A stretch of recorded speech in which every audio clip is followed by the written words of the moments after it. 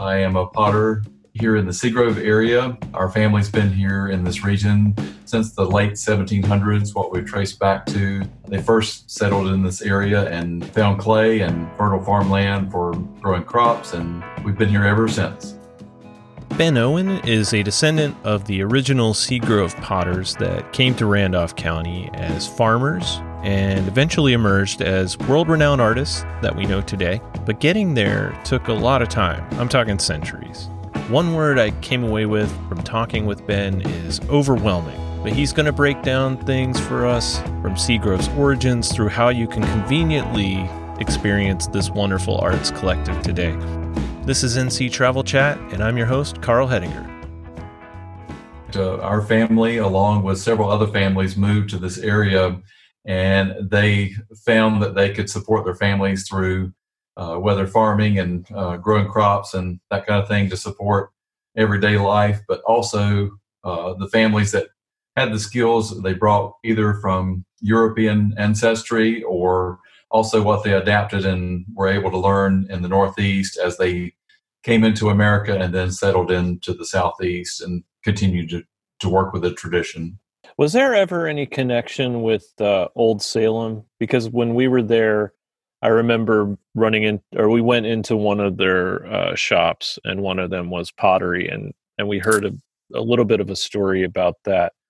There are connections early on, like with Gottfried Ost and people who first came to Winston-Salem area and brought some of the technique and skills there. There are ways that the earthenware tradition really was in this community as well, because it was an easier way to producing pottery, and the technique you could fire to a lower temperature, with the bonus of making utilitarian vessels that would withstand going into a wood-fired baking oven compared to what we have today. But the materials are pretty common around this region, up in the Winston-Salem area, all the way down into the Sand Hills area. You can find good red or yellow clays. So the connection is based on the clay and the color of the clays, but there's a mix of early English ancestry as well as Moravian and German influences as far as the slip trailing work and styles that they brought over, and that was a pretty dominant thing in Winston-Salem area for the Moravian influence. And so Seagrove, does that predate the people who were in Old Salem? Would these be the first sort of European potters to arrive, would be in Seagrove?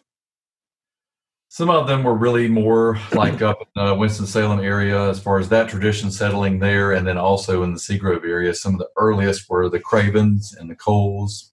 Those two families were probably the earliest ones that we've recorded. There are new evidences of traditions coming into North Carolina from other directions. You can look more at Catawba Valley, over more toward Lincolnton, Hickory area. And there's some influence of Spanish settlement coming in through either Charleston or Savannah and coming up. And in recent years, they unearthed a kiln down in Edgefield, South Carolina, just on the border. And they found some traces of that. And then you could see the influences of some of the alkaline glaze works. But I know this is off on another technique. But back to your original question, some of the influences of how families first came here. Seagrove is more on what they call a fall line. So the shift in the earth and the weathering of the materials here, either formed in volcanic ash, settled in water, to Triassic basins that were settled more in the region and more towards the Sand Hills area, where sand was dumped back on top of it again and the clay continued to age underneath the sand. And then just the shifts and changes in forms of ingredients made in this area. So a lot of pockets of ingredients were formed in this region, and you can find it in different pockets. Seagrove pretty much sits on what they call a felsic flows. I think it's a geological term, but it's basically a granular to a fine kind of gray-like soil that is formed and settled in this area. And URA National Forest being nearby, from a geological standpoint, how it's been weathered and erosion over time, that a lot of the materials have just been formed based on movements and shifts in the in the materials in this region over a long period of time. When did your family arrive in the area? The earliest we can find is the late 1700s. Wow. James Owen, and he was registered as a farmer in the Register of Deeds. But most people back then, when they made pots or they came to the area, they didn't really quote say they were a painter or a potter or whatever. They might have said they were a craftsman or a tailor or something like that. But they registered themselves as farmers. But they brought some skills with them. And the earliest piece that we actually own in our Owen family, or Owens, our cousins are nearby Jugtown. They put an S on the name, but we're all the same family. They first came, and J.J. Owen is about the earliest piece we have, and that goes back about 4 generations back in our family. Oh, so wow. I'm actually kind of technically a 6th generation potter as far as what we've seen as far as the tradition, and then what's continued. And our son Benjamin, he's 15 and he makes pots in his spare time, so he's kind of like a 7th generation. Oh, nice. When would you say that Seagrove, I guess, emerged as being known as an arts kind of destination? Well, there was a movement or a demand for pottery in this community in the 19th century, where there was a lot of demand for vessels for food storage, prep, and that kind of thing. And probably one of the most prominent or prolific potteries during that time immediately in this community was J.D. Craven pottery, and he made a lot of pots. And from what we understand, my great-great-grandfather Franklin Owen worked for him making pots, kind of like an employee. So, but they made a lot of storage things, anything from jugs to crocks to all kinds of things that were just a staple item. But another component of your question to answer is the change will happen in the early 1900s when Industrial Revolution, other influences in how people were buying pottery in the past, it shifted because industrial methods were developing more metal, glass containers, things that were kind of seen as a lesser expensive way than going to your local potter or seamstress to make a dress for you or that kind of thing, where they had to go either work in other occupations if they were going to support their family or do farming or a combination. So they had to really either retool or change the type of works they were making because they couldn't compete with the industrial methods of things being made in the early 1900s, and more of it becoming more available in the Southeast just because of industries being able to move and transport things. But so going to your local potter was kind of just really wasn't as necessary. So there was a couple by the name of Jacques and Juliana Busby. They came to the area and they had first found some pottery through going to local fairs or festivals in North Carolina. They were from Raleigh, Chapel Hill area, had connections up in New York. And they, Mr. Busby was a painter and Juliana Busby was more of an art enthusiast, kind of a botanical kind of background as far as doing flower arrangements or flower clubs and that kind of thing. But anyway, their journey set them into going and discovering some of the potteries in the area, and they traced it down to this community and found the potters that were still making some pots. But they just thought, wow, it'd really be nice to see this tradition be able to be preserved. So they eventually hired potters in the community, didn't have a pottery shop in this community yet, but they would just go and hire the potters like J.H. Owen, my great-grandfather, Rufus Owen, his brother, and the people from the Crisco family, from the Teague family, J.W. Teague, and different ones in the community that were still potters in the area making some things. And they took their work and they developed a tea room up in Greenwich Village up in New York, and they would take and ship the work up there and serve afternoon tea to people. And through that, they kind of created that as their marketing angle of, look at this tradition of clay that's being made in North Carolina, and people started buying it. And they're like, well, where can we get a tea set, or where can we get some dinnerware and that kind of thing? And they built a business around that, and then they hired potters to make work at their own individual shops. And then eventually they built Jugtown Pottery. And a little side note of why it's called Jugtown Pottery, people called in the old ways, like a community that of potters that make vessels out of clay. They would call them a jug town. So there was one in this area, Seagrove area, with a history.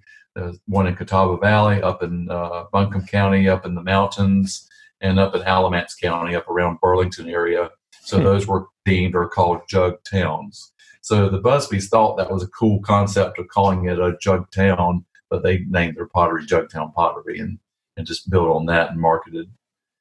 So the other half of that component is they pushed the functional work, but then they started going to museums, the Metropolitan Museum, the Smithsonian, and other places. And they would take my grandfather along with them too, eventually, when he started working there when he was 18 years old in 1923. And they would go travel. Charlie Teague, that worked there as well. And they would take them and see some of the things in the museums or bring sketches back. And they took forms from other cultures, Southeast Asia, Mesopotamian, Middle Eastern forms, still early English or European ancestry vessels. And then they started retooling and making things. Instead of a jug or a pitcher, they developed into a vase or a vase or a jar or other types of ornamental pieces, but yet still could be functional, whether it holds flowers or a big punch bowl with a bunch of noggin cups that somebody can come and have a party and that kind of thing. But they put more colorful glazes and influences on the, and the styles inspired from Asian and other cultures. And they retooled what the potters were making and developed it into more of an art form than just a craftsmanship. This starts out the 20s and the 30s. Is your grandfather, is he learning things as he's going? Yes. And then does he go back to Seagrove? And do things change between the 20s and 30s to now?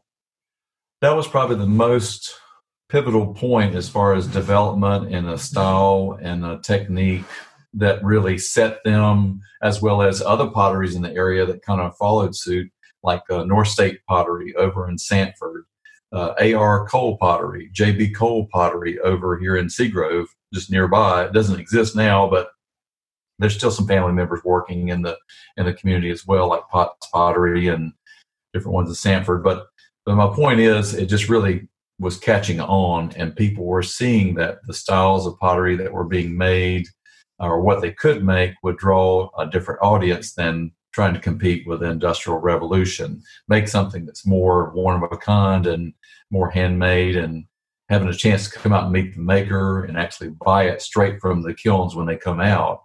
So they created a demand through just having events. They shut the tea room down like the Busbys did up in New York and just came down here. Meanwhile, Pinehurst was being developed the same time. So some of the earliest golf courses like Pine Needles and different courses were being built in Pinehurst through the 20s through up to the 40s, 50s, and so on. So people were coming down that first learned about Jugtown, come to Pinehurst area and visit the Coles on the way down Highway 1, coming down to Pinehurst and stop and buy pottery from the Coles, go to Pinehurst, play golf, travel up the dirt roads or eventually some paved roads at a later point and come up to visit potters in the Seagrove area. And it just really created a demand. And it's interesting too, a little side note, is how a lot of the people who have now aged out or estate sales that have been going on over the last decade or so, people are finding a lot of the pottery that was first purchased by their family members up in New Jersey, New York, Pennsylvania, different areas, and they would come down for vacation. And now they're like selling some of their estates, and some of those pots are from that time period when they bought in. That's interesting. And I never thought about that tie-in between golf and buying pottery, but I guess that would have been the people who would have traveled to the area back then, right? Mm-hmm. Would there have been a peak era of this happening, or did it just continuously grow?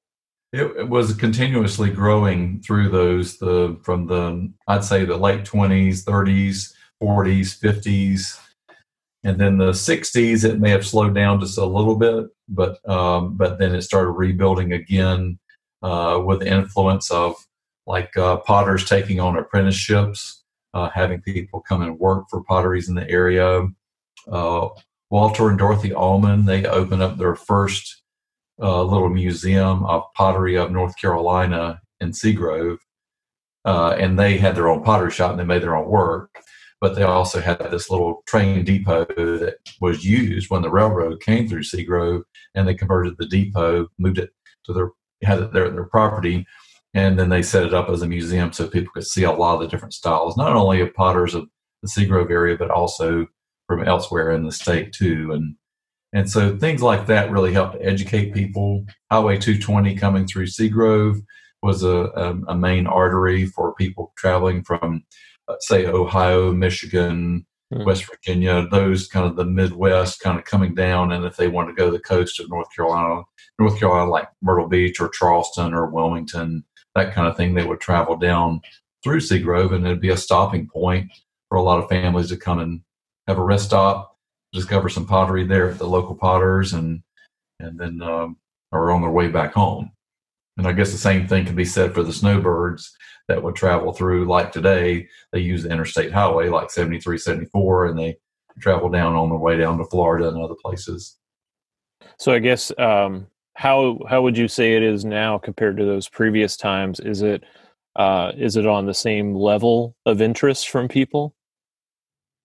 I think it's still very much an interesting and still kind of what I call kind of a hidden gem in a way for some people, especially for newcomers. That there's a percentage of people that are electing to move to the Southeast, whether it's in Pinehurst or Seven Lakes or around the region, or they move their business to Charlotte or Greensboro, Research Triangle Park, or they're on the coast of North Carolina. How each year there's like through UNCTV, when I help them, they give me stats on how many people are actually coming and are watching the show I do. And they say, well, gosh, you have about 35% new viewers every year that have never seen the show before. Wow. So I think it's a combination of people moving to the Southeast and also people just traveling through and want to have an adventure. But I think what has helped our area really diversify even more is the influence of not only potters in the same sense of going through apprenticeships and learning in the community, or going to local community colleges like Montgomery Community College over in Troy. They've had a long-standing curriculum and teaching pottery classes. Randolph Community College, Sandhills Community College also in the past has had it, as well as a lot of our prominent universities like East Carolina, where I went to school. I studied a lot about art and design there when I was in school back in the late 80s, early 90s. But Greensboro, Guilford College, UNCG, UNC Charlotte has it, NC State has the Craft Center, UNC Asheville, even Western Carolina. It's just a lot of good things, programs around the region where you can tap in and learn about pottery. And so why I'm bringing that up is a lot of the people who have come out of those programs, they naturally want to have a place to go and either do an internship at the North Carolina Pottery Center, which we have now a full-fledged museum since the late 90s. And we have an education building there too, where they can do either a 3 or 6 month residency. They can get their hands in the clay and as well as teach and learn more about from the collection they have there. And through that, some people have chosen to stay in the community and be part of the tradition. And they've brought a technique or a style, whether they're learning here in the region in pottery. But then even another layer I want to mention is the influence of international migration of people coming to North Carolina, either first coming into America and studying ceramics or pottery, but then like Takaro and Hitomi Shibata, they're from Japan.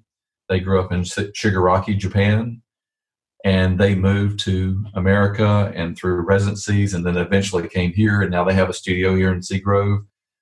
They do wonderful work.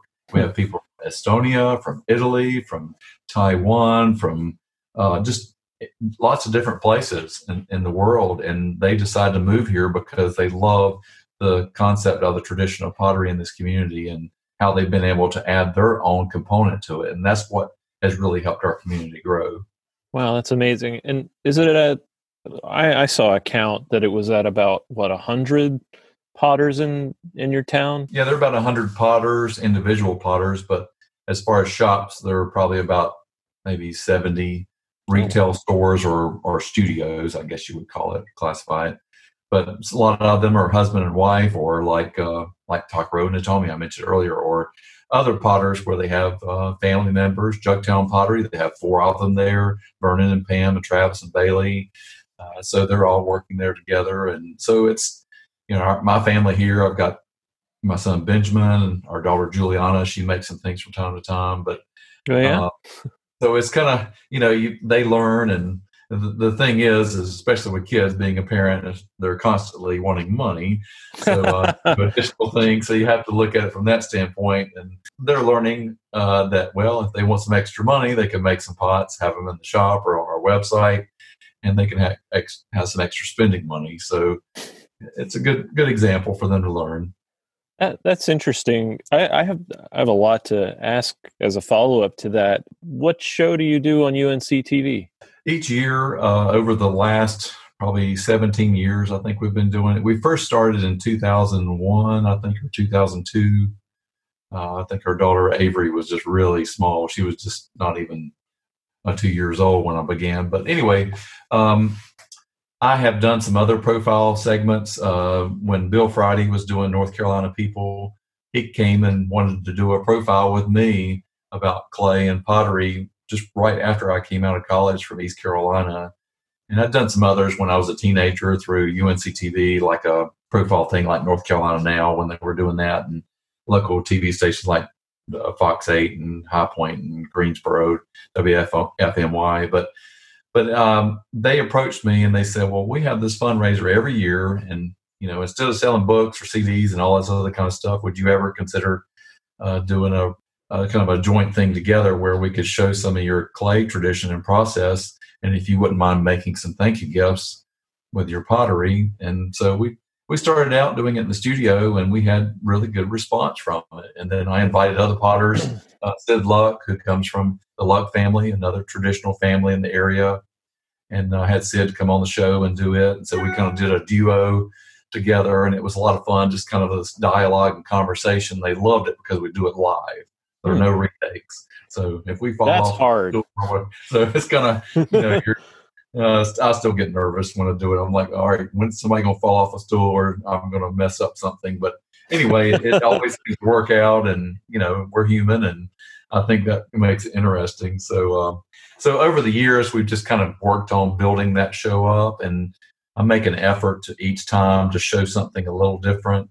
I had to repeat something just because we have new viewers, but I'll show making a teapot or a bowl or a candlestick, or something that's unique about the glazes. I've had friends that have come out and helped produce videos for me that we use, and I just voice over and show some of the firing process or digging clay and processing the materials that we still use here locally. That kind of helps people to kind of the same concept of a restaurant, like farm to table kind of thing. Like, well, here's where we get our ingredients to make this nice dish, and so here are the clays that we use to make this pottery. So it just helps people to appreciate a little more about the resources we have, not only ingredients, but how do these ingredients inspire an artist or a craftsman that work with things here in North Carolina to make something unique. To that point of working with things around here, and the way I feel about Seagrove is the appreciation I have that there's this community here. Do you also feel a bit of pride being where you are, doing what you do as an artist in North Carolina, and thinking maybe that everybody else in North Carolina should know about you and also appreciate what you contribute to the state?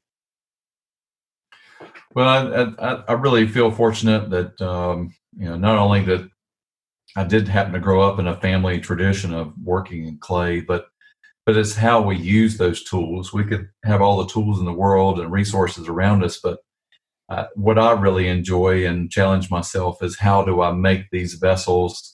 I commonly use the theme of a vessel of purpose, and whether I'm a potter or other craftsmen or artisans here in the state, I think we all kind of feel that service of how do we make something that is a great experience for people when they come to visit Seagrove or go to the mountains and visit a potter up in Penland area or Catawba Valley or other places. But how do we take and like what kind of vessel are we, and how are we bringing joy or unique opportunity or an experience when they come and visit us, and maybe step into our studio and see how we make the pots, or learn a little bit more about the behind the scenes, so that when they drink a cup of coffee out of that mug from a local potter in the Seagrove area, that they remember that. It's just a great memory. It's iconic that they can see that mug or that dinnerware set they bought from a local potter, and they enjoy, or they decide to go around and buy one dinner plate from every potter in the community, and they have a conversation around the table, and it's like, wow, that's cool. How did they do that? Then you start a whole nother conversation like, well, they told us about how I'm doing the colors. They have to do a multiple step and so on. And so I think to really kind of summarize your question is that I think that what we have in Seagrove is really something unique, and I really, really am happy about what we can offer to people when they can come out and visit the community, and that we can keep this tradition alive through especially young potters that have come to the area that are offering and providing their own approach to clay, that it shows promise of what we can do, even in a technological society where people may be more concerned about the next iPhone or something like that. But, how do we I use my iPhone to take photographs of my pots. So we find these tools and things, or, communicate with people through our websites. But I think when people can actually tangibly touch the pots and look at them and see that they can bring a splash of color in their living room, or maybe it's a anniversary gift or someone for a holiday, that can be really special. Are people able to come out this year and see you with everything going on with COVID-19? Well, with the recent things that have happened in 2020, of course, COVID has been the most important kind of priority as far as making sure that if people are coming out, they feel like they can be safe coming out to visit the potters and feel like they're not exposed to things or other people in a large, like a large group. So in the past, we typically have our fall celebration of Seagrove Potters Festival, and we have it in Seagrove at the local, what's called the historical Lux Bean Cannery. And it's been repurposed into other industries that now own the property, but the front building is a facility where it's been donated to the town, and we have ample space in there to be able to hold a festival. But we decided to hold off on having the festival this year because we just didn't want to have a lot of people concentrated in one location and the risk of COVID. So we decided to turn it into a studio tour, which we've done in the past for other times of year. So this year we're holding it November 20th through the 22nd, and visitors can come, learn a little bit about the information. They can stop by the Lux Cannery. We have a tent set up there for people to drop by and get information, but they can easily download off our website too. And then they can go on their little journey of seeing the local potters in the community in about a 15-mile radius, and just really have a great experience going out and seeing at each individual studio and be able to shop. A lot of potters will end up having things outside. Of course, weather permitting, but also in their showrooms or studios that people can purchase. And I think it'll be really special. Is there going to be anything else going on for the holidays? We do have other events, but to tie into the first with the studio tour, we have actually created an auction, which we typically have an auction each year, but this year we're going to do it online on the website, and we have it where people can come and either scan with a barcode or a QR reader and learn about the auction pieces. And every potter that has donated a piece to the auction this year, we are using the proceeds from that to give back into the community, to the local schools, to the Pottery Center, different programs in the arts. And so the proceeds from those pots are going to go back into helping, especially with the art teachers and other venues that we can help, especially in a need where they may need supplies and things like that to help promote the arts. So that'll be one component of it, as well as we're doing a raffle. So you have a chance to win a raffle ticket for $100, I think it is. On there, you can apply for that. But as far as other events, we're having in December, we're having a studio tour, or not a studio tour, but we're having a holiday open house. And typically it happens every weekend in December, except leading up to Christmas. So we'll have the first 3 weekends, I think it is this year. We have the holiday open house where people can come out to to the shops as well. So if people can't make it to the studio tour the weekend before Thanksgiving, they can easily come out those 3 weekends in December as well. And where can they find out more info about that? So our website is discoverseagrove.com. And it is, we're revamping the website, and we're supposed to have the new website launched here very soon. But it's, we have the old site up, but we've been trying to upgrade everything and make it where we can show a lot more of the products, and as well as the auction and other things too. But all the potters that are featured for the tour and for the holidays will be on that website as well. Are you on any social media channels as well? Yeah, we have for the Discover Seagrove or Seagrove Potters. It's on Facebook. They have on Instagram as well. Many of the potters, if you can learn through the website Discover Seagrove, you'll see where they're either have an Instagram or Facebook handle. Ours is just simply Benowen Pottery, but many of the other potters in the community will have those up there as well.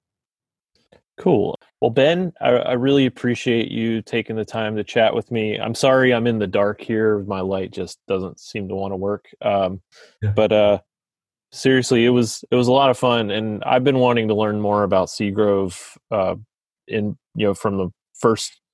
the source of it, kind of, since you're one of the original families.